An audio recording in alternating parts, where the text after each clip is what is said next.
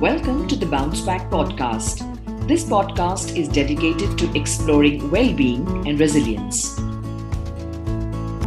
I am Lakshmi, and our very first guest is Ritushree Panigrahi. She is a trans woman, diversity, equity, and inclusion expert, learning and development consultant, and a lawyer. Ritu is a dear friend and an inspiration to say the least. I'm sure this is going to be a great conversation, so let's hear it up from Ritu. Hi, Ritu, how are you today? I am fine. And how are you? And thanks for, inviting me because this is your first podcast and I'm fortunate that I'm the guest today. So thanks a lot. The pleasure is all mine for the work that we do, but also outside of this professional commitment. I just hope and wish that the sisterhood between you and me grows.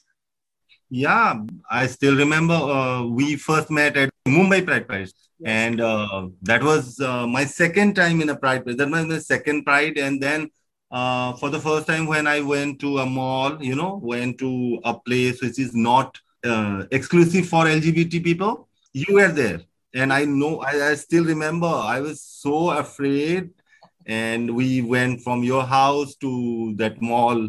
Yeah, I was confused. I was worried about whether they will allow me not or anything, discrimination thing and everything. And you are like, kuch nahi hoga, Ben, let's go. I'm glad that I'm with you on your first podcast because as you said, the sisterhood is rocking and yes, we want the sisterhood to go forward. So let's start. I'm excited for this conversation, Ritu. So tell us about your journey. Take us through the knowing, the accepting, and coming out as a trans woman. well, it all started in my childhood. Like since childhood, I felt unease with my body. Like I was unaware what is happening to me, but I was like, okay, something is not right. I have two sisters. Both of them are, quite elder to me. And whenever they will come up with, new dresses or something, so we had this customary thing that I will wear that first. And because I was kid, and what how in Indian household everyone they dress up their kid as a girl and take the photos and everything. So it was fine and it was good. But then slowly when I started growing up, that dress thing, my parents stopped it. Like, okay, this is not for you. And I remember vaguely, like I was in second or third standard, and my sister bought a new dress. It was a black dress with some prints and all that. And I wanted to wear it. I asked my sister whether I can wear it, and she said yes. But my mom came and said, no, no, why are you doing this and all that? You shouldn't wear this. And then all these things started, like you shouldn't play with your sister and their friends. You should play outside and everything. That somehow I felt that, no, this is wrong. They wanted me to play outside with boys, and I felt like, okay, I don't belong here. I belong somewhere else. So that was the phase. I remember one incident when I felt like this is like me and my body are two different things. I felt like, okay, this is not my body. It's like an armor and I'm inside it. So I told my mom that, I don't feel like this is my body. I'm something else and this body is someone else's. So everyone laughed like it's some kind of joke and anything. That was not the only incident. I told this to my family and friends many a time. And everyone was like, are you smoking something? Like, it was very confusing. When, like, still remember, there was a movie called Angarakshak. The trailer was coming on TV. It is a movie of Sunny Deol and Pooja Bhatt.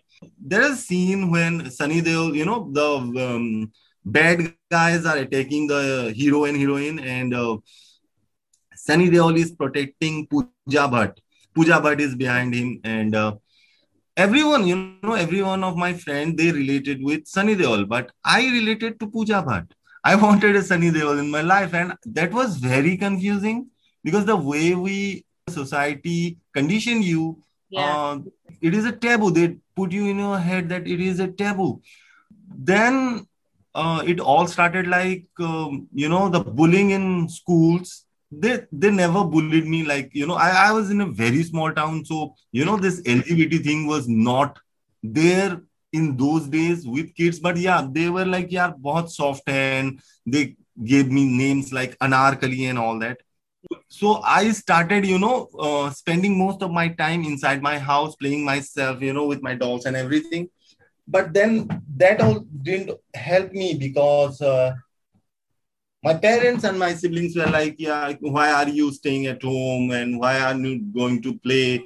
So it was difficult for me at home and at outside.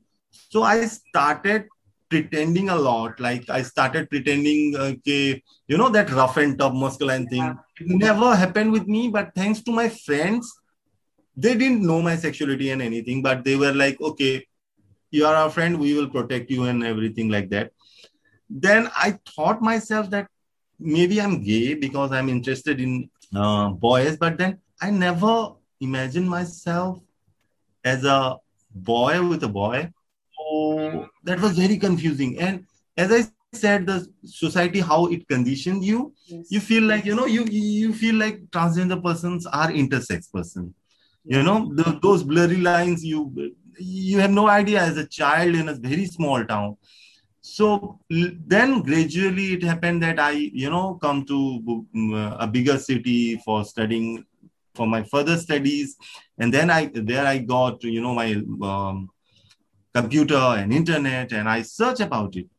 Then I came to know about this term cross-dresser. So it started more confusing whether I'm cross-dresser, whether I'm transgender, whether what am I. Right. Then along with this, there was a constant guilt that something I'm doing is wrong because everyone is saying that this is wrong. So maybe they are right and I'm doing something wrong. So the guilt was very much there. So when I started my professional career, I started living alone. Mm. I bought dresses, makeup, wigs, and everything, and I used to wear it, and I would spend some time alone at home. But then the guilt was so much that in every 6 7 months I'll throw off everything, thinking, yeah, this is a phase and it will go Yeah. away. And but that never happened. Like I'll throw away every stuff, and then after 3 4 months, I will buy more stuff. So this went along, and because I had no one to share my thoughts and my feelings, and those were the days of early internet. So there is no such social media and anything where you can find people to talk about your issues. Then it happened that 2 3 years back, my family started putting pressure that you are settled now, you should get married. And I was like, okay, this is the phase. If I marry a girl, then it will go away and everything. Then they selected a girl, and then it was the time when the boy meets the girl. And before I can go there, I freaked out, panic attack started. I went into depression. I started behaving weirdly with my family. I behave like a lunatic or something. Then I took the step. I went to a therapist. We discussed about it. Then my therapist said we need 3 4 months times to know exactly your gender identity or your sexuality, because Yes. whether it is gender expression or because there is many layers to it. You cannot label one. It's just not gender. It is so many things, right? It is about your feelings, about your own self. How are you feeling in which in the gender expression that you want to be in, right? So there are so many things psychologically, emotionally, mentally. It's just not the body, isn't it? Yes, even you see the rainbow thing and everything. Maybe, this dressing up and everything. Maybe this is my gender expression. Maybe I'm gay. Maybe I'm pansexual. Maybe I'm bisexual. Maybe I'm cross-dresser. Maybe I'm transgender. I didn't know anything. We gave ourselves 4 month times. I talked to my family. I said, I need 4 months to figure out something. I said, then I'm not ready mentally for marriage and everything. And they were like, okay, we are giving you time. Then my therapist said you should go out in public and experience your feelings and everything. So I started going out. Then gradually I started learning that okay, this is what I want. Like I still remember the first time I went out in public was in 2019 Delhi Pride Parade, Mm-hmm. and I was staying at a hotel in Lado Sarai area, and I took a cab that morning. I went to that Tolstoy Mark thing, Barakhamba Road, and throughout the journey, I was so afraid. I was like, I'm first time as a woman in public. What will people think? What will happen?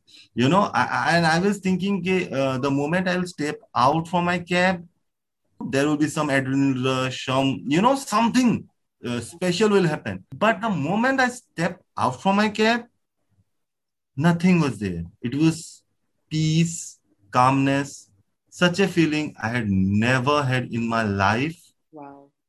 It was just peace, just the mind was blank and so much happiness. Like, yeah, this is who I am. This is Yeah. what I want. Mm-hmm. And then I realized, okay, this is what I am. So I came back. I told my therapist. Then I we started preparing my family. Like I was talked to my brother, siblings, and everyone about the LGBT issues, the trans issues, and everything to know what are they think about these things. And Yeah. I somehow, with all my siblings, I found that everyone is kind of an ally, and everyone is, they are okay with it, but I didn't know whether they will be okay with me or not. So first, I talked to my eldest sister. Before this also, I knew her. I know that she is very sympathetic towards LGBT causes and issues. Understood. So I first told her that I'm not a heterosexual person. Then she said ki yes, that's why through hints I was asking, are you gay? And if you are gay, it's okay. If you have boyfriend, it's okay. And I said, no, I'm not gay. There are some layers. Then she asked me what, and I said, see, after so many years, I came to a stage that I'm telling you that I'm not heterosexual. Just give me a few more months and I'll tell you who I am. And then she said, okay, take your time and everything. And after 3, 4 months, I told her that no, I'm not cishet person. And she said, so you are transgender person. Like she didn't say that actually, yeah, but she said, yeah. And I said, okay. And the next thing she asked me that, have you started doing makeup and all thing? And I said, yeah, I'm doing this for last 10, 15 years. Okay. So, that was the icebreaker. I didn't say her Yeah. clearly, loudly, but yeah, we know each other. But after that, she told rest of my family, like immediate family, we don't care. I don't care about my extended family. Yeah. She told this to my family, and all are okay, saying, okay, if this is your life, we want you to be happy. It doesn't matter to us. Anyone is saying anything for us. You are part of our life, and you will remain part of our life. And yeah, that's my coming out story and my realization. Such a lovely story, and I'm so glad that your sisters have accepted who you are.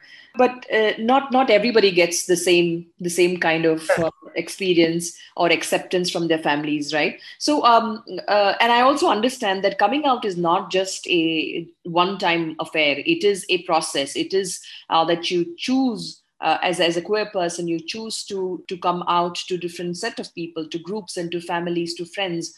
So it's a choice that you make. So what would you like to share about coming out as general? I'm sure there are so many queer persons who would be listening to this podcast. So what would you like to say to them? Yes, like there is no straight jacket formula how to come out and everything, and it is very personal thing. Like everyone has to decide whether when they want to come out. Many people during the Pride month, I met a young queer person Mm, in Clubhouse, and her concern was that if, during the Pride month, especially, everyone puts pressure. Ki you have to come out. No, you don't need to come out. yeah. Whenever you feel safe, whenever you feel prepared, you can come out. It's up to you. I just want to say, ki, before you come out to anyone, like your family or friends or colleagues, just before that, for your safety, make sure, whether they are aligned with all these thoughts. So for that, are planning to come out, just start talking before that, before There, opening there. up. Yeah. Yeah, just start talking with them about LGBT issues, about, same-sex marriage or trans right and everything. It will give you a sense with how those, Yeah. yeah, how they will receive this thing and not. And gradually, see, another thing I have seen, that family, they, Indian society, they, they don't take all this thing with open arms, but, have to consider about our families also. Like, okay, it is something new to them also. Hmm. They they are not expecting their son to go to them and say, okay, I'm your daughter. They are not expecting. So it will be a shock to them. First thing, it will be a shock to them, everyone. No one will be say, okay, wow, great, I was waiting for this. No one will say that. So be prepared for that. Yeah. And it's up to you. Every family, every society, every circle, every friend group are different. Every Yeah. person is different from another person. It's up to them, how they want to come out to their, family and friends, and when. Just for an, suggestion, start preparing them, like start talking with them about LGBT issues. One thing, you will know about what their perspective is. And second thing, whenever in our society someone talks about LGBT, the square issues, people think you are queer. If even if a Yeah, cishet. I understand this. I've received this so many times. I mean, look, for very recently, I was on a panel discussion with a group of entrepreneurs, and I was representing there as a mental health professional, and also talking about why mental health is critical for entrepreneurs. And on my Zoom profile, since the call was on Zoom, my name is mentioned as Lakshmi Srinivasan, and there is my pronouns are also listed there, yeah, just next to my name. So I was asked that we see that she and her is mentioned next to your name. Do you want it to be like that? I said, yes, they are my pronouns, and this is how I mention my name on all my social media platforms, and hence it is like that. People have different notions. So even if you are an ally, or even if you are advocating queer rights because you believe in the cause, yet because I have the pronoun, people will have this notion that I am queer. Actually, when I was preparing to come out, Yeah. uh, for my the present LinkedIn profile, I had my, cisgender profile. Uh-huh. And sometimes, I started posting, posting posts and photos and, posters about queer rights. So remember, I posted one, poster saying that trans right is human right. One of my friends, she's in HR. So she called me and she said, you are brave. And I said, why? And then, you are putting your identity to public. Who told you about my identity? I said, no, I doubted, long since and everything. And I said, who told you about this? And no, I saw your LinkedIn post.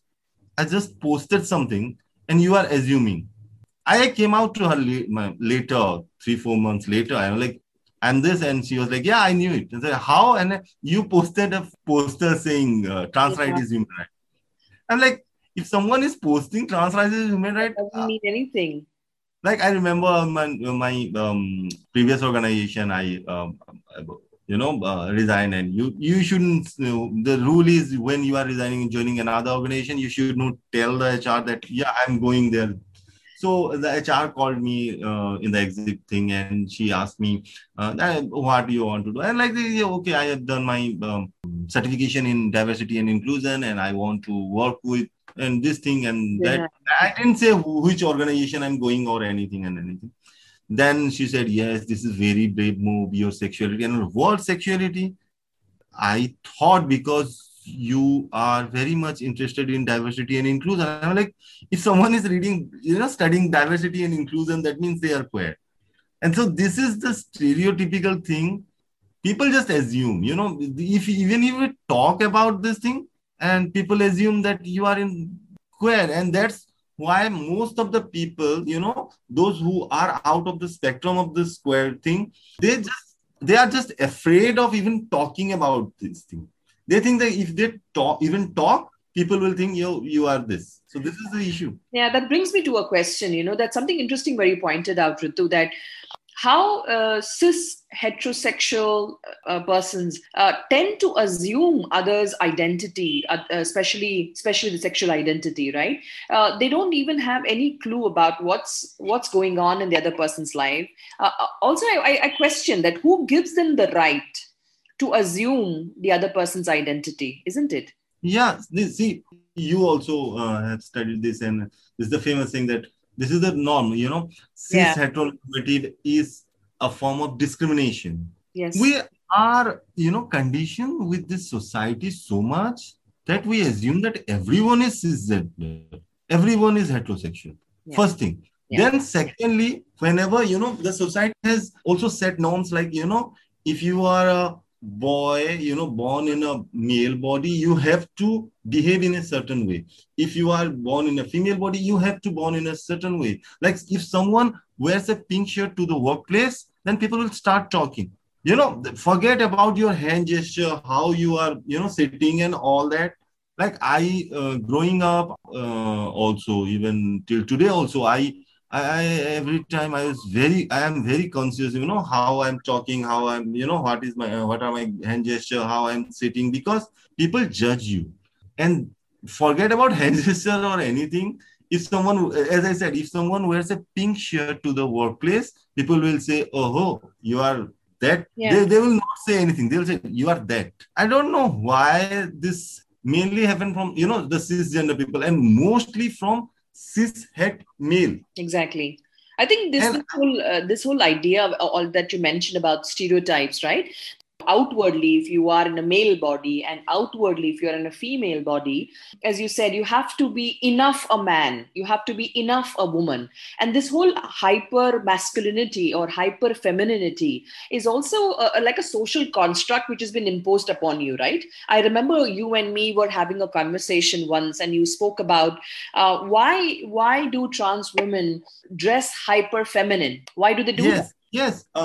Before I said that, I need to say another thing. Like I Yeah, came sure. out to one of my first. I came out to him as that I'm not heterosexual. This is my usual way to come out to people. Like first Okay. heterosexual, then I'm not cisgender, then I'm not cisgender heterosexual, and then I'm a transgender woman. So Okay. I came out to him, and he was like, "Are you sure?" I'm like, "Why? You don't look like." I'm like, "Why?"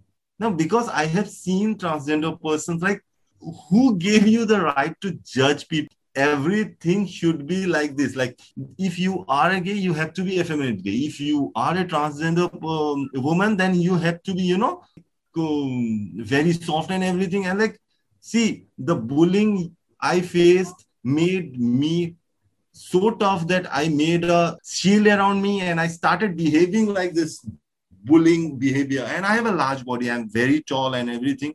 So that you are so tall, how can you be a transgender woman? I'm like, what? See, the society has some set rules for women, how a woman should look like. And this conditioning, when first of all, they will tell you that, oh, no, you are not behaving like a boy. And the moment you come out as a trans woman, they will say like, okay, you are not woman enough. So first you are not man enough, then you are not woman enough.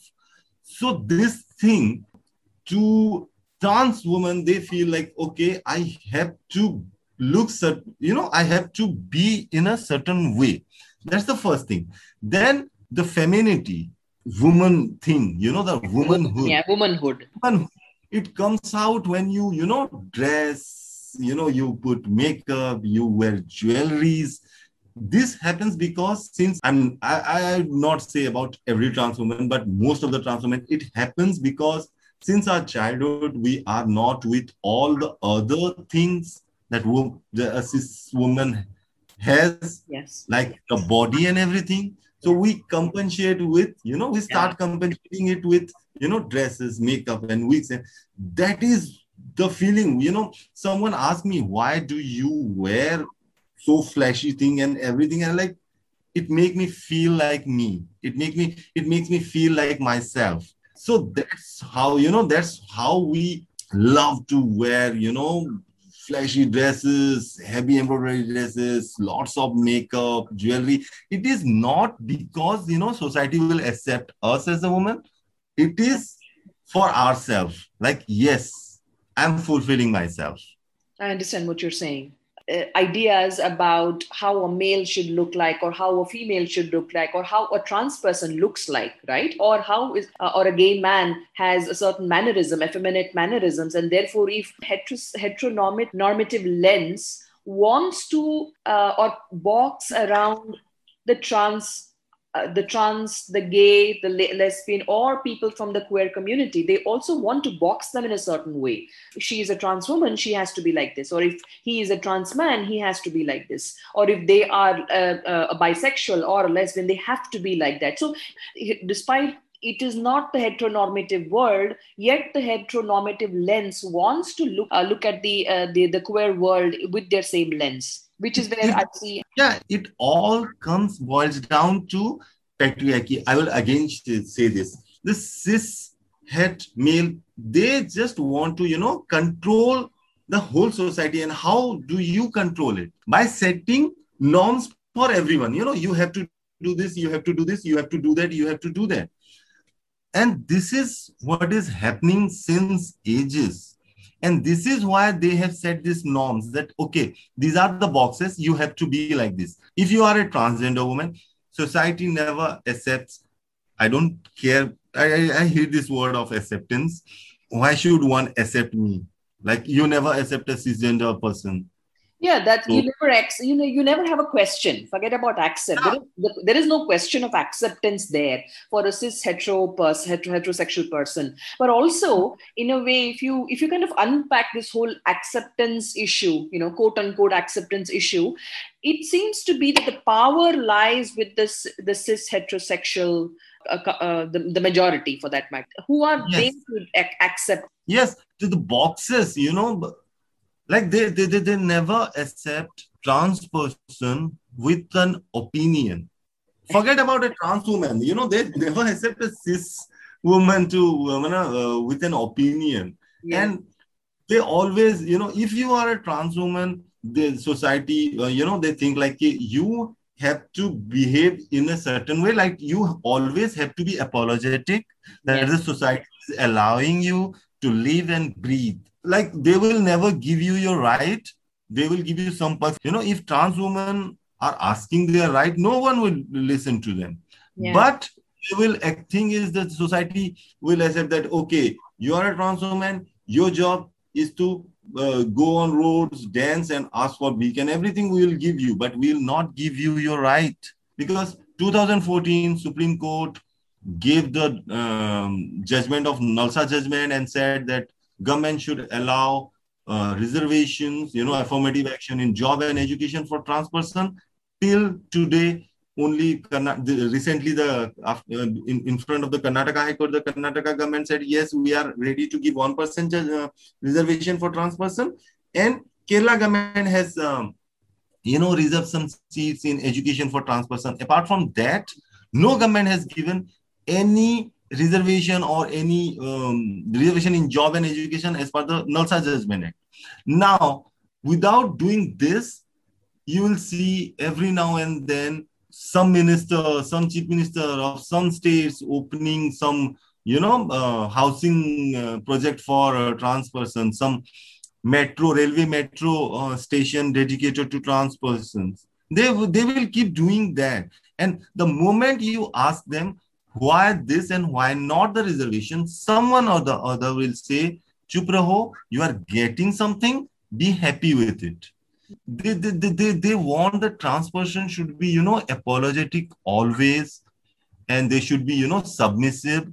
They feel like the trans person are some clown or something who are there just for, their amusement or something. And I think this whole idea, the most, like the Bollywood, I would accuse them, for peddling this transphobia in the society. And I don't know. I'm just getting a bit. I can understand it. I mean, it's the whole Bollywood. It's cringe, right? That every film where you've had a trans person character, they've been either villainized to just to show that how trans as a character, trans person as a character is not, it's not supposedly belong to this heterosexual world. So that's one. Also caricaturing their whole character. Yeah, and the thing is, if they are showing some trans person in a good character, then that trans person, you will see that, oh, she is very submissive, she is very grateful to the society. This is too much. Why a trans woman cannot speak on issues other than trans issue, or cannot speak? Trans person cannot question. Trans person should be separate breed of persons who will live, as outcasts somewhere, beyond the city limits. Always be grateful that the society is not killing them. When I wrote this article on the anniversary of Nalsa judgment, I got so many hate messages that society is allow you to live. Why are you asking for reservation? And like, it is my right. Like, no, you are a trans woman. We are not letting the cis woman talk. How can you say something?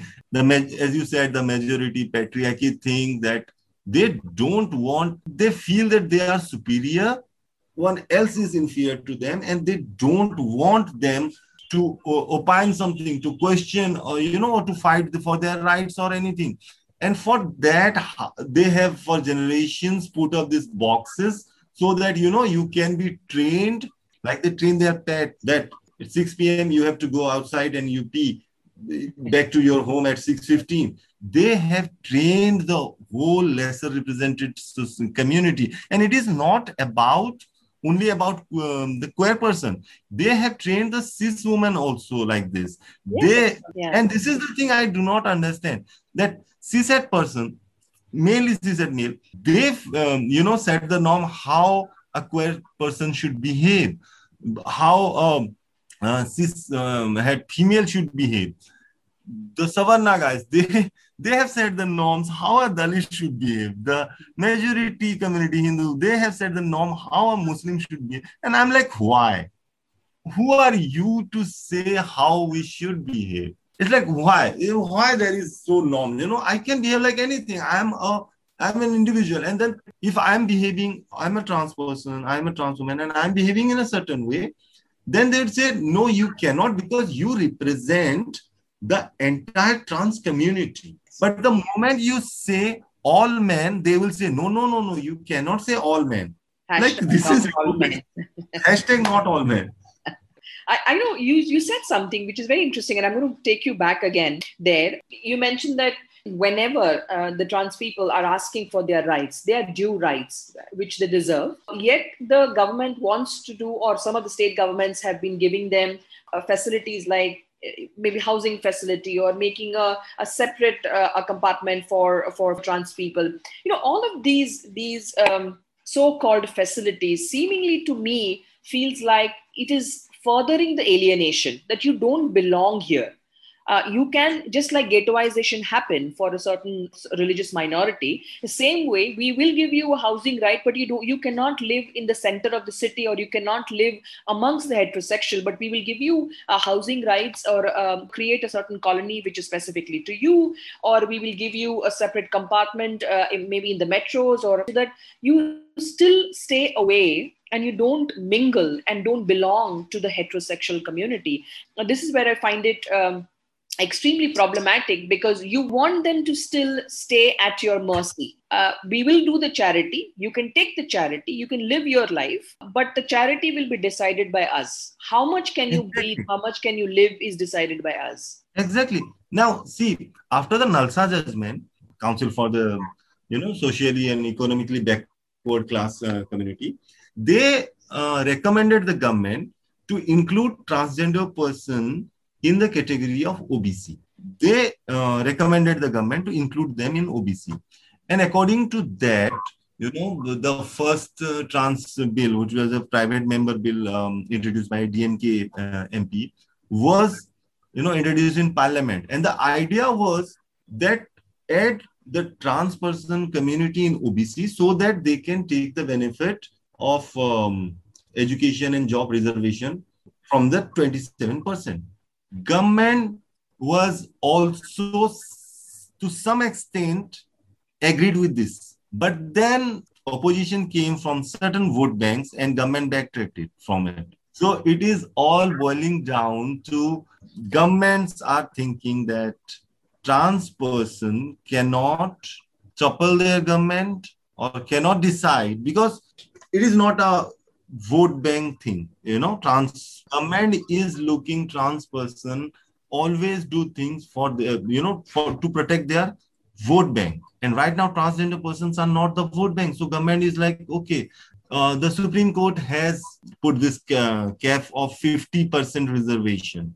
Whether that is good or bad, that's a different story.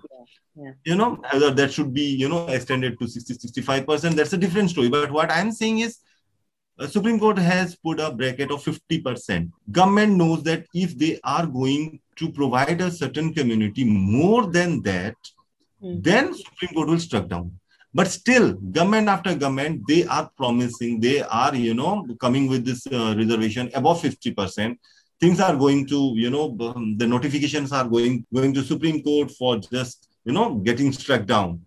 But here, Supreme Court has said, give reservation for trans person. So government has no legal barrier to stop that. The SCBC Commission, they have said that, you can add transgender persons in OBC category. Okay. There is also a recommendation that trans persons who are not belonging to, general caste, who are OBC or STSC or something, they should be provided a separate reservation within those categories. But still, government has, not central or not state government, no one has allowed this reservation thing. And without economy, finance, job, you cannot empower the community. When you are denying these rights and giving them some perks as your PR stunts, you are just telling the community that, okay, leave, but as you said, leave, but on our mercy. You touched upon a very interesting point where you can have the perks, that we give you and we offer you. Very much true, and can be extended to the corporate world as well, that organizations are talking about diversity and inclusion, but it's more of a pink washing, right? Remember, we were having discussion about how talk about queer rights during the Pride Month, at least during the Pride Month. Yes. At least.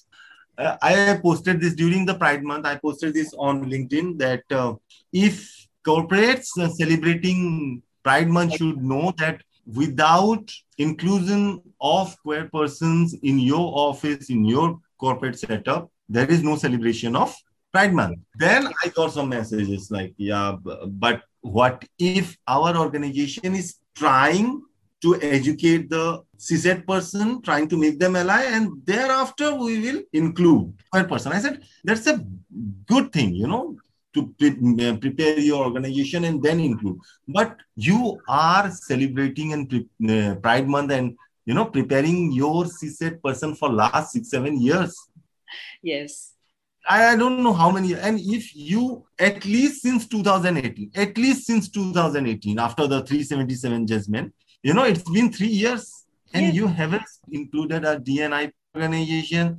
You have not come out with an agenda or mission statement. And just tell me, if there are no queer persons in your organization, then who is celebrating? What cishet persons has to do with Pride Month? And this whole corporate thing of diversity and inclusion, most of them, I'm not saying all of them, there are brilliant organizations who are truly inclusive, who are, like an inspiration to all. But most of them, for them, DE&I is like pink washing. Like Pride Month for them is kind of like a Halloween. Yeah. Halloween party and all. Yes. Then, these organizations who have no inclusion of queer people, and then comes the corporates who include trans queer persons, but just for their PR. You will see that they will include a trans woman or a female gay person who are visibly queer, quote unquote, visibly queer, Yeah. so that they post their photos on their social media, and they will say, okay, we are inclusive. But if you go and see their roster, you will find not more than 1% queer person in their organization. And when they come to hire for queer person in LGBTQ any open advertisement or through the LGBTQ job fair, you will find they are hiring people for the executive level.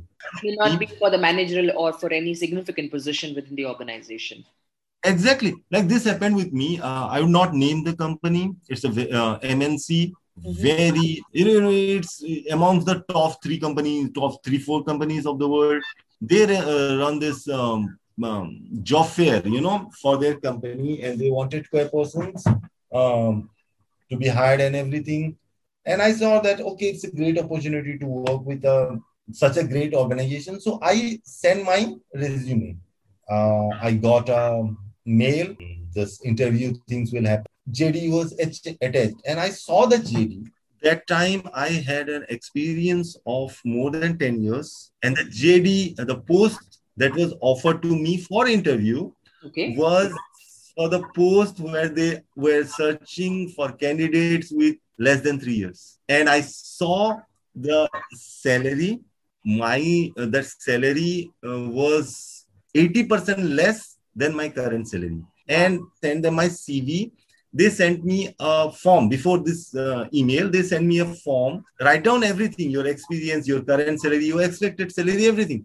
I sent them everything. Despite that, they sent this. And believe me or not, they are one of the most inclusive organization, quote unquote, most inclusive organization in the world. And I thought this might be some glitch and it happened to me. I inquired, and this happened to many queer persons. I think that it's just such a scam. The whole pink washing is such a scam. I mean, you look at LinkedIn or you look at any other, most organizational website during the Pride Month, right from changing their logo to doing their post or, getting out ads and doing their PR activities.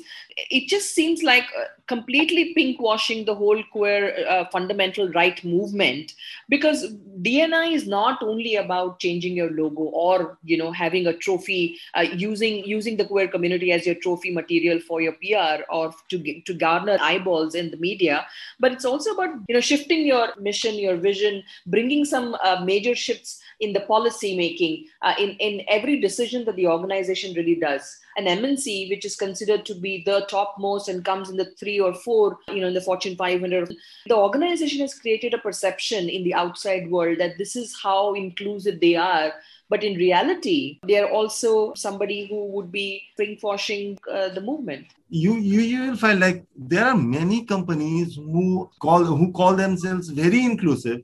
They have this D&I, whole setup of D&I, but for them, diversity and inclusion means only inclusion of cisgender female. For them, I have talked to many organizations. I have friends in many organizations who are, into HR and diversity and inclusion. And they always say that we are trying to pursue our management for inclusion of, LGBT people, or for inclusion of PWD, for inclusion of neurodiversity. But the management is not listening, is nothing but pinkwashing. Changing you another story of another corporate, and they went very big in celebration of this whole Pride Month. They put up posters and banners, and they celebrated each and every day. And I was talking to their HR head, and she said that, we in our company, we take this entire pride thing, entire inclusion thing to next level. This is our only aim, and we celebrated the Pride Month. And right now we are thinking of including more diversity in our company. And I was like, great. So you are including LGBT people, PWD. And she said, no. We are only focusing on increasing our female women employees. Yeah, she's a very good HR friend. And I said, honey, you are doing something wrong. And she said, Or whatever that you're doing cannot be considered as diversity and inclusion at all. see, if you are saying inclusion, then it has to be whole. You cannot be say, okay, we want to be inclusive, but 50%. You cannot do that. This is not your breakfast that I'll have half of my breakfast today. I'm in a hurry. You cannot do that. Yeah. Inclusion means if you are living even a single group of lesser represented community out of your diversity and inclusion perspective, your diversity and inclusion purview, your diversity and inclusion policy, even a single group is left, then your company is not inclusive. Within the whole DNI space, seems to be that the equality is also graded, and the equality is also linear. In that, I mean, it is a flaw, but that's how most organizations who run their DNI agendas do. Like, for example, they want first to take care of the women population within the organization, and then once the women population or the women agenda is sorted, is when they will extend the inclusion agenda to other agendas. And I actually question this idea also, that why do you call it as gender equality? Because you are not extending your DNI agenda to all genders. You are only extending it to women. Now, this has pained me a lot, talking to many corporate and DNI experts. They say we want gender equality. They say ki, we want to first do this gender equality, then we will go to queer person and everything. I'm like, great. Transgender person, non-gender person, these are also genders. Yeah. So if you say we are hoping for gender equality, then what about the transgender persons?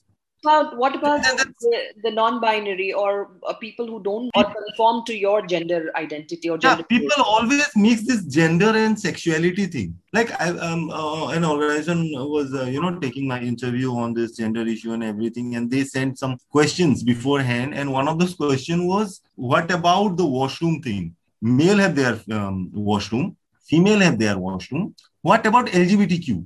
And I'm like, "What? Male have their washroom? Okay, so as cis gay male can go there.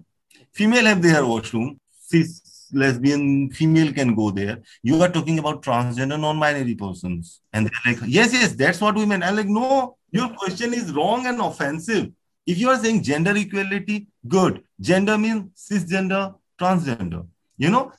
Under the umbrella of cisgender, you have cisgender male, female. Under the umbrella of transgender, you have transgender male, female. Then you have non-binary person. Then you have agender person. There is the whole spectrum of gender. Don't mix gender and sexuality. If you are saying, this is the thing I saw during this whole Women Day celebration. I never saw a poster, including a poster of a panel discussion, including and celebrating a trans woman. If you are saying it's a woman day, then you should include trans woman. If you are not including trans woman, then it is cis woman day.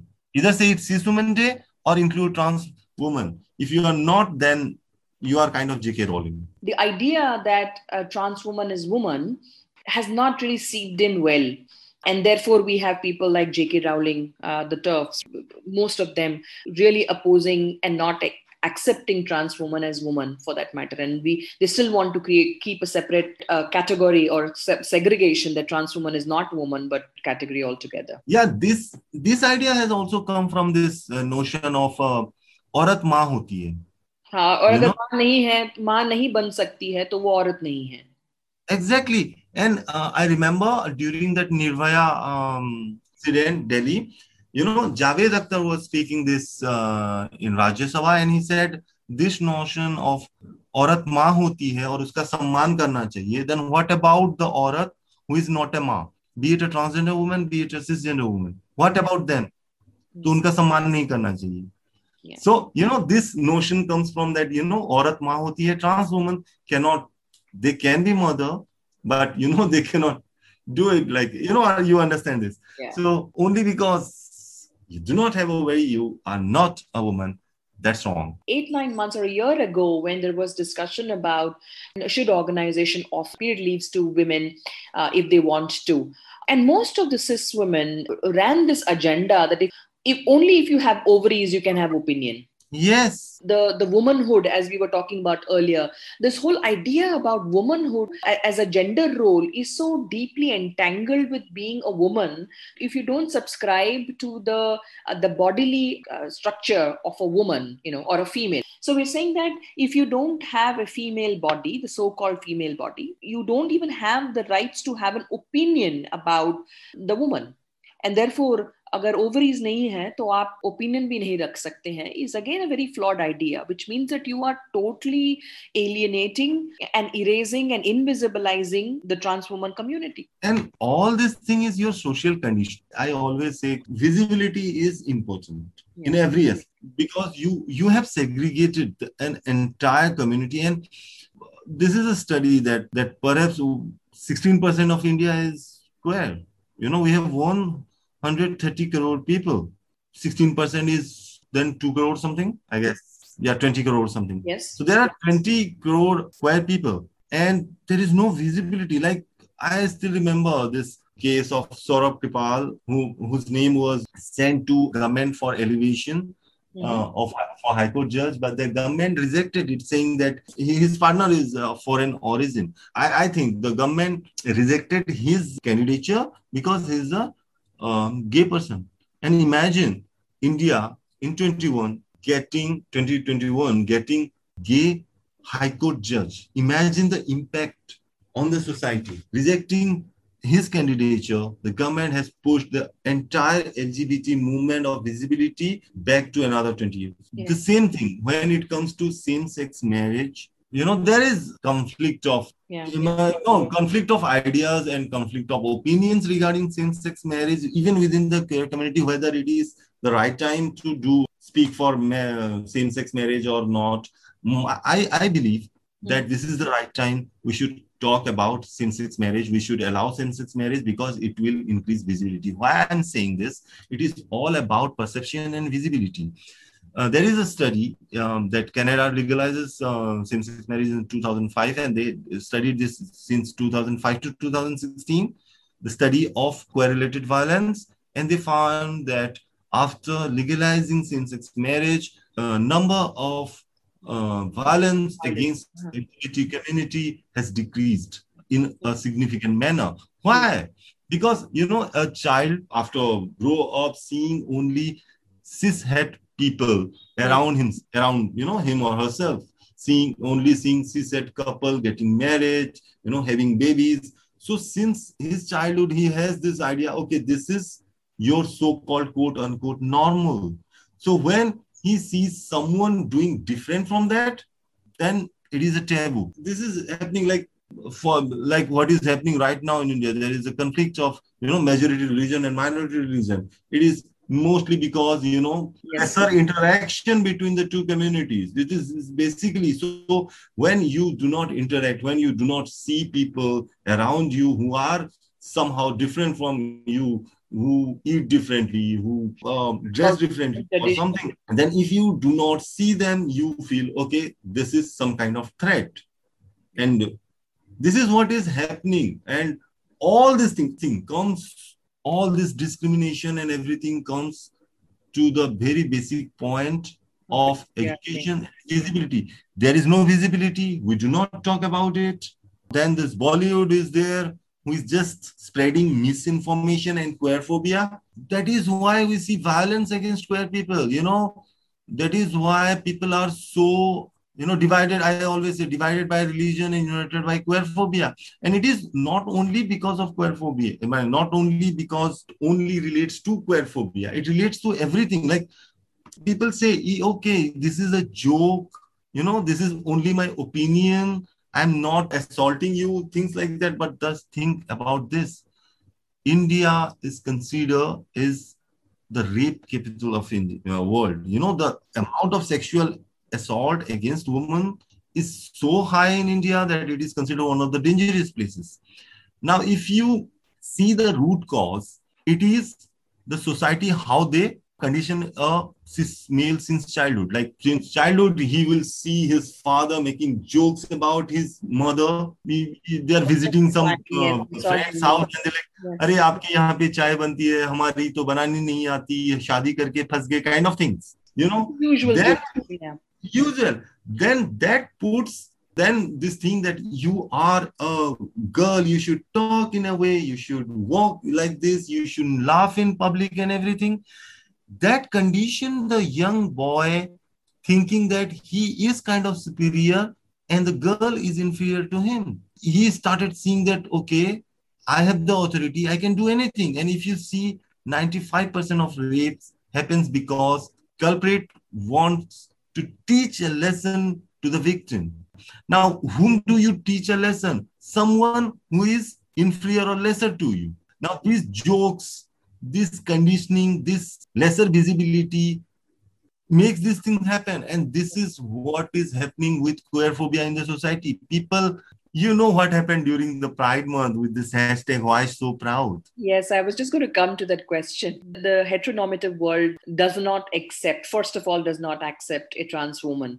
And if the trans woman is opinionated, is knowledgeable, has strong ideas and morals, then obviously the acceptance is going to be all the more challenged.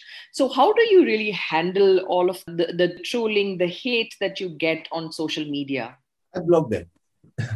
Literally, Yeah, you were talking about the Pride Month. The amount of hate that was directed at you was it was despicable. see, yeah, this time I was prepared because this was not the first time.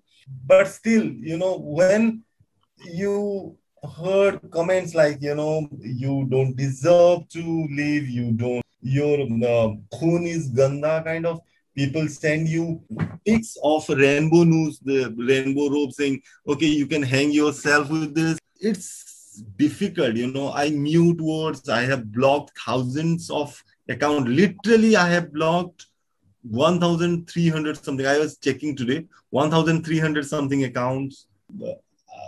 I went in when this happened. Even this year when this happened, and I got messages, on my DM and everything.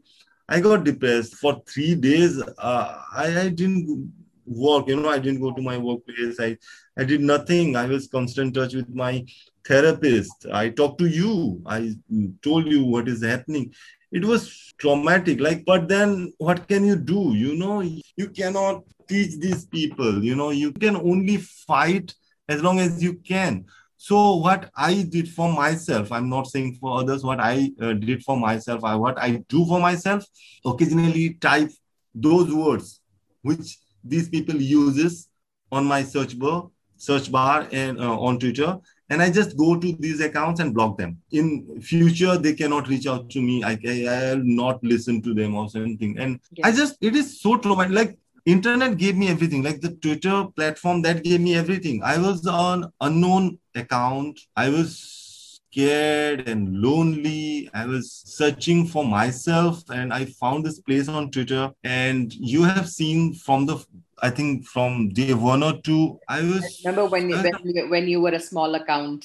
Yes. Yeah, I was a very small account. I was afraid to go out. I was afraid to post my photos and anything. And I was fortunate that I found so many good friends like you and the others who gave me courage to be myself. So within these 2-3 years, I traveled a lot. You have seen my growth, from not posting any photos of even not posting any photo of mine. Today, I post my photos. I go out. I write articles. I'm doing my hair, DNA. I'm, doing this podcast with you. Internet gave me everything. This social media platform gave me everything. And this is the thing, social media platform is the one safe place, should be one of the safest place for queer person, because like me, we all start with fear and everything, knowing nothing where to go. We come to the social media for looking for friends, for stranger friends, with whom we can share our feelings and everything, from where we can get courage. And then you find these things like hounding queer people for no reason, saying it is something to do with your religion and all. But let me tell you, no religion teaches you to hate to anyone. If you believe that your God has created everything, be it, for any religion, every religion says this now, that their God has created everything. If you believe your God has created everything, then your God has created queer people also. And I have a very good joke on this, but I would not say here because that, for that you have to buy my ticket.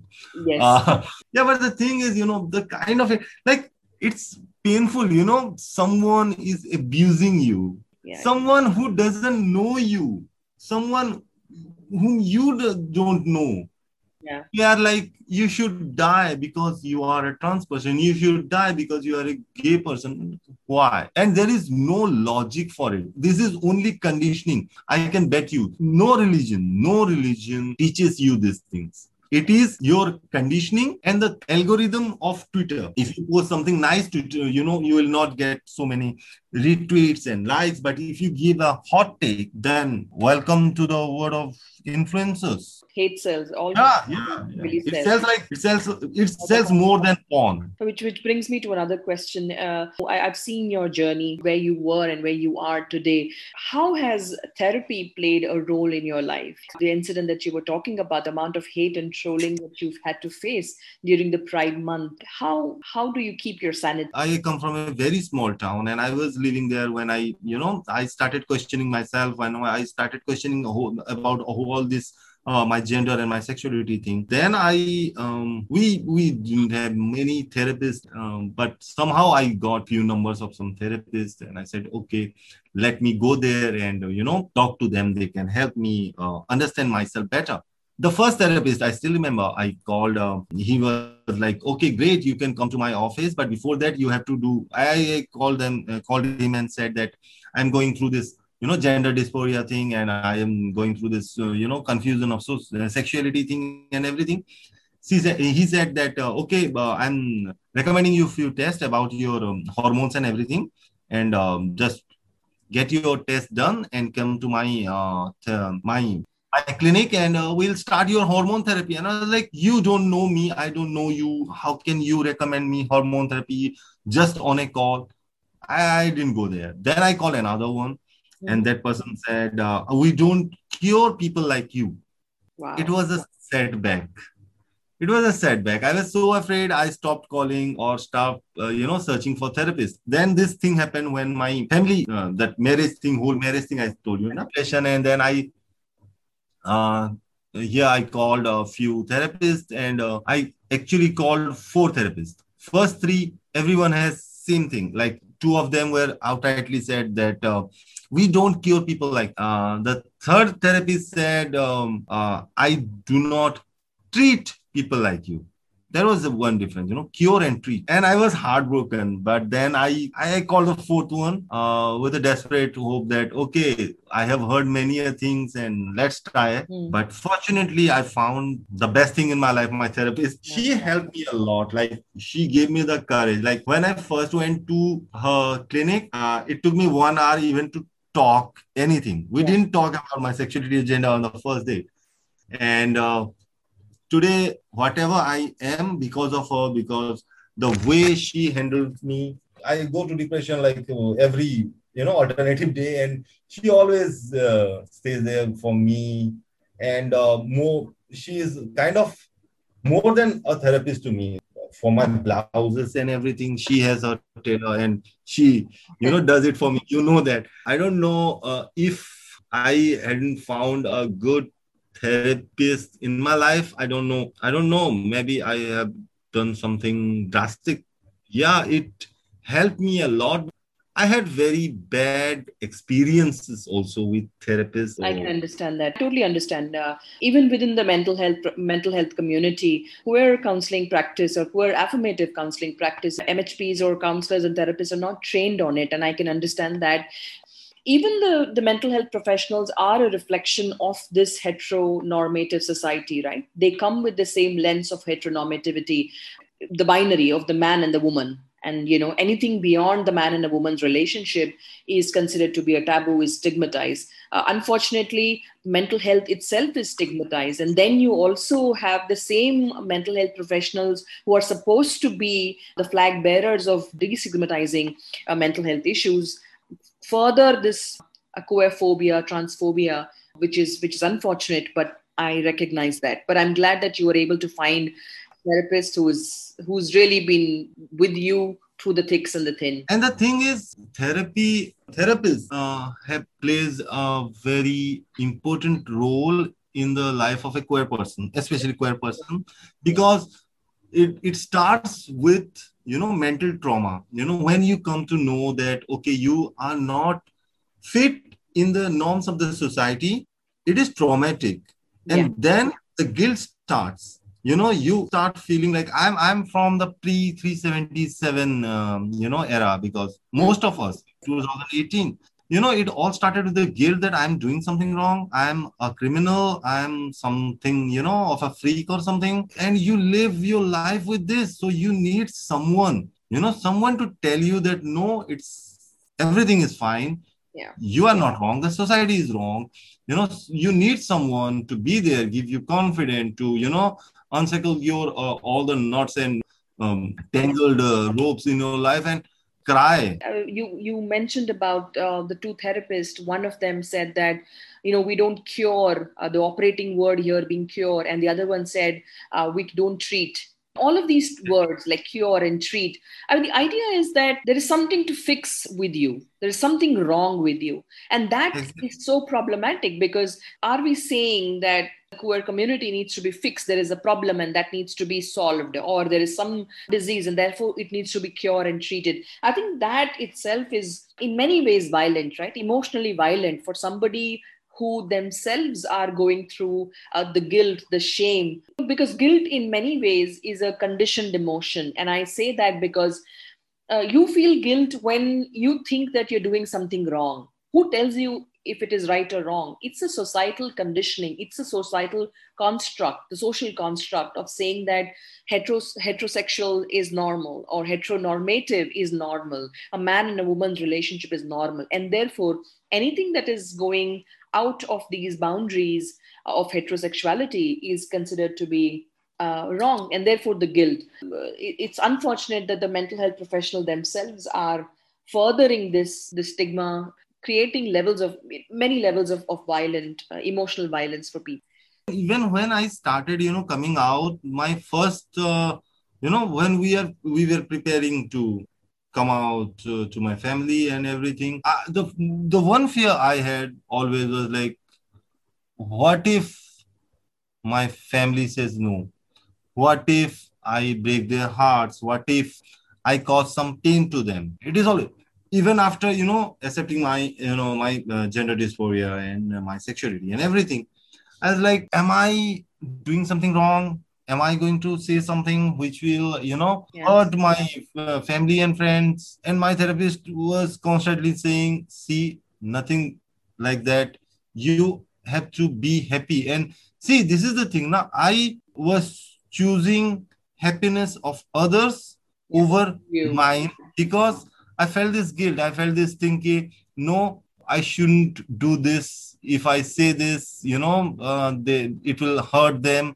It will ruin their life or something.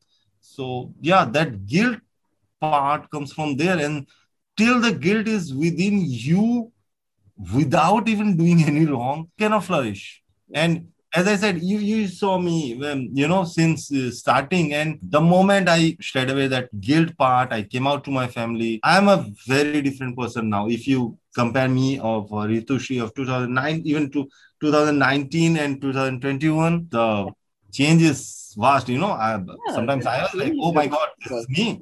Yeah, the change is absolutely remarkable. The conversation that we've had during the first Pride, where we met, versus what you are today, championing the whole queer movement and trans rights today, is unmissable. And kudos to you to be able to take all the challenges that came your way totally head on.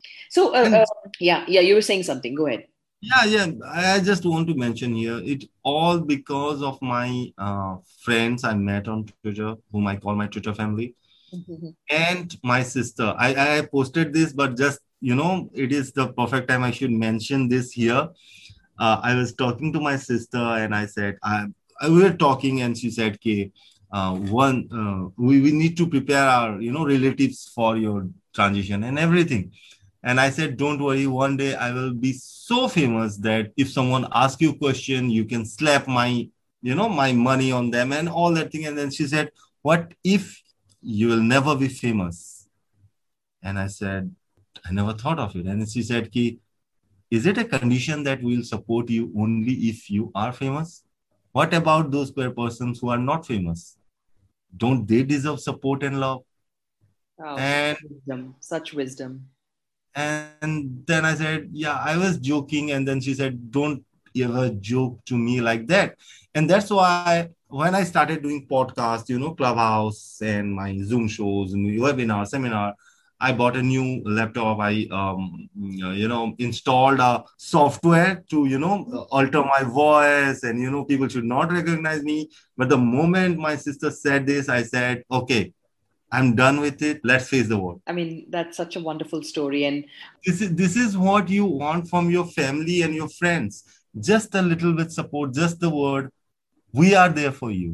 That's it. validating who you are, validating your emotions, and reassuring you can take you far, far away. And I think that is what the queer community, when they say acceptance, I know that not many people like the word acceptance, but there is so much attached to the idea of acceptance from the family, because these are the people you're born with, and therefore you want them to be with you through every time that you go through, whether it is a good time or not so great time. You still look back to them. You want that assurance, you want that approval from them, and therefore acceptance becomes critical in with everyone, but more so with the queer community or people, the queer persons.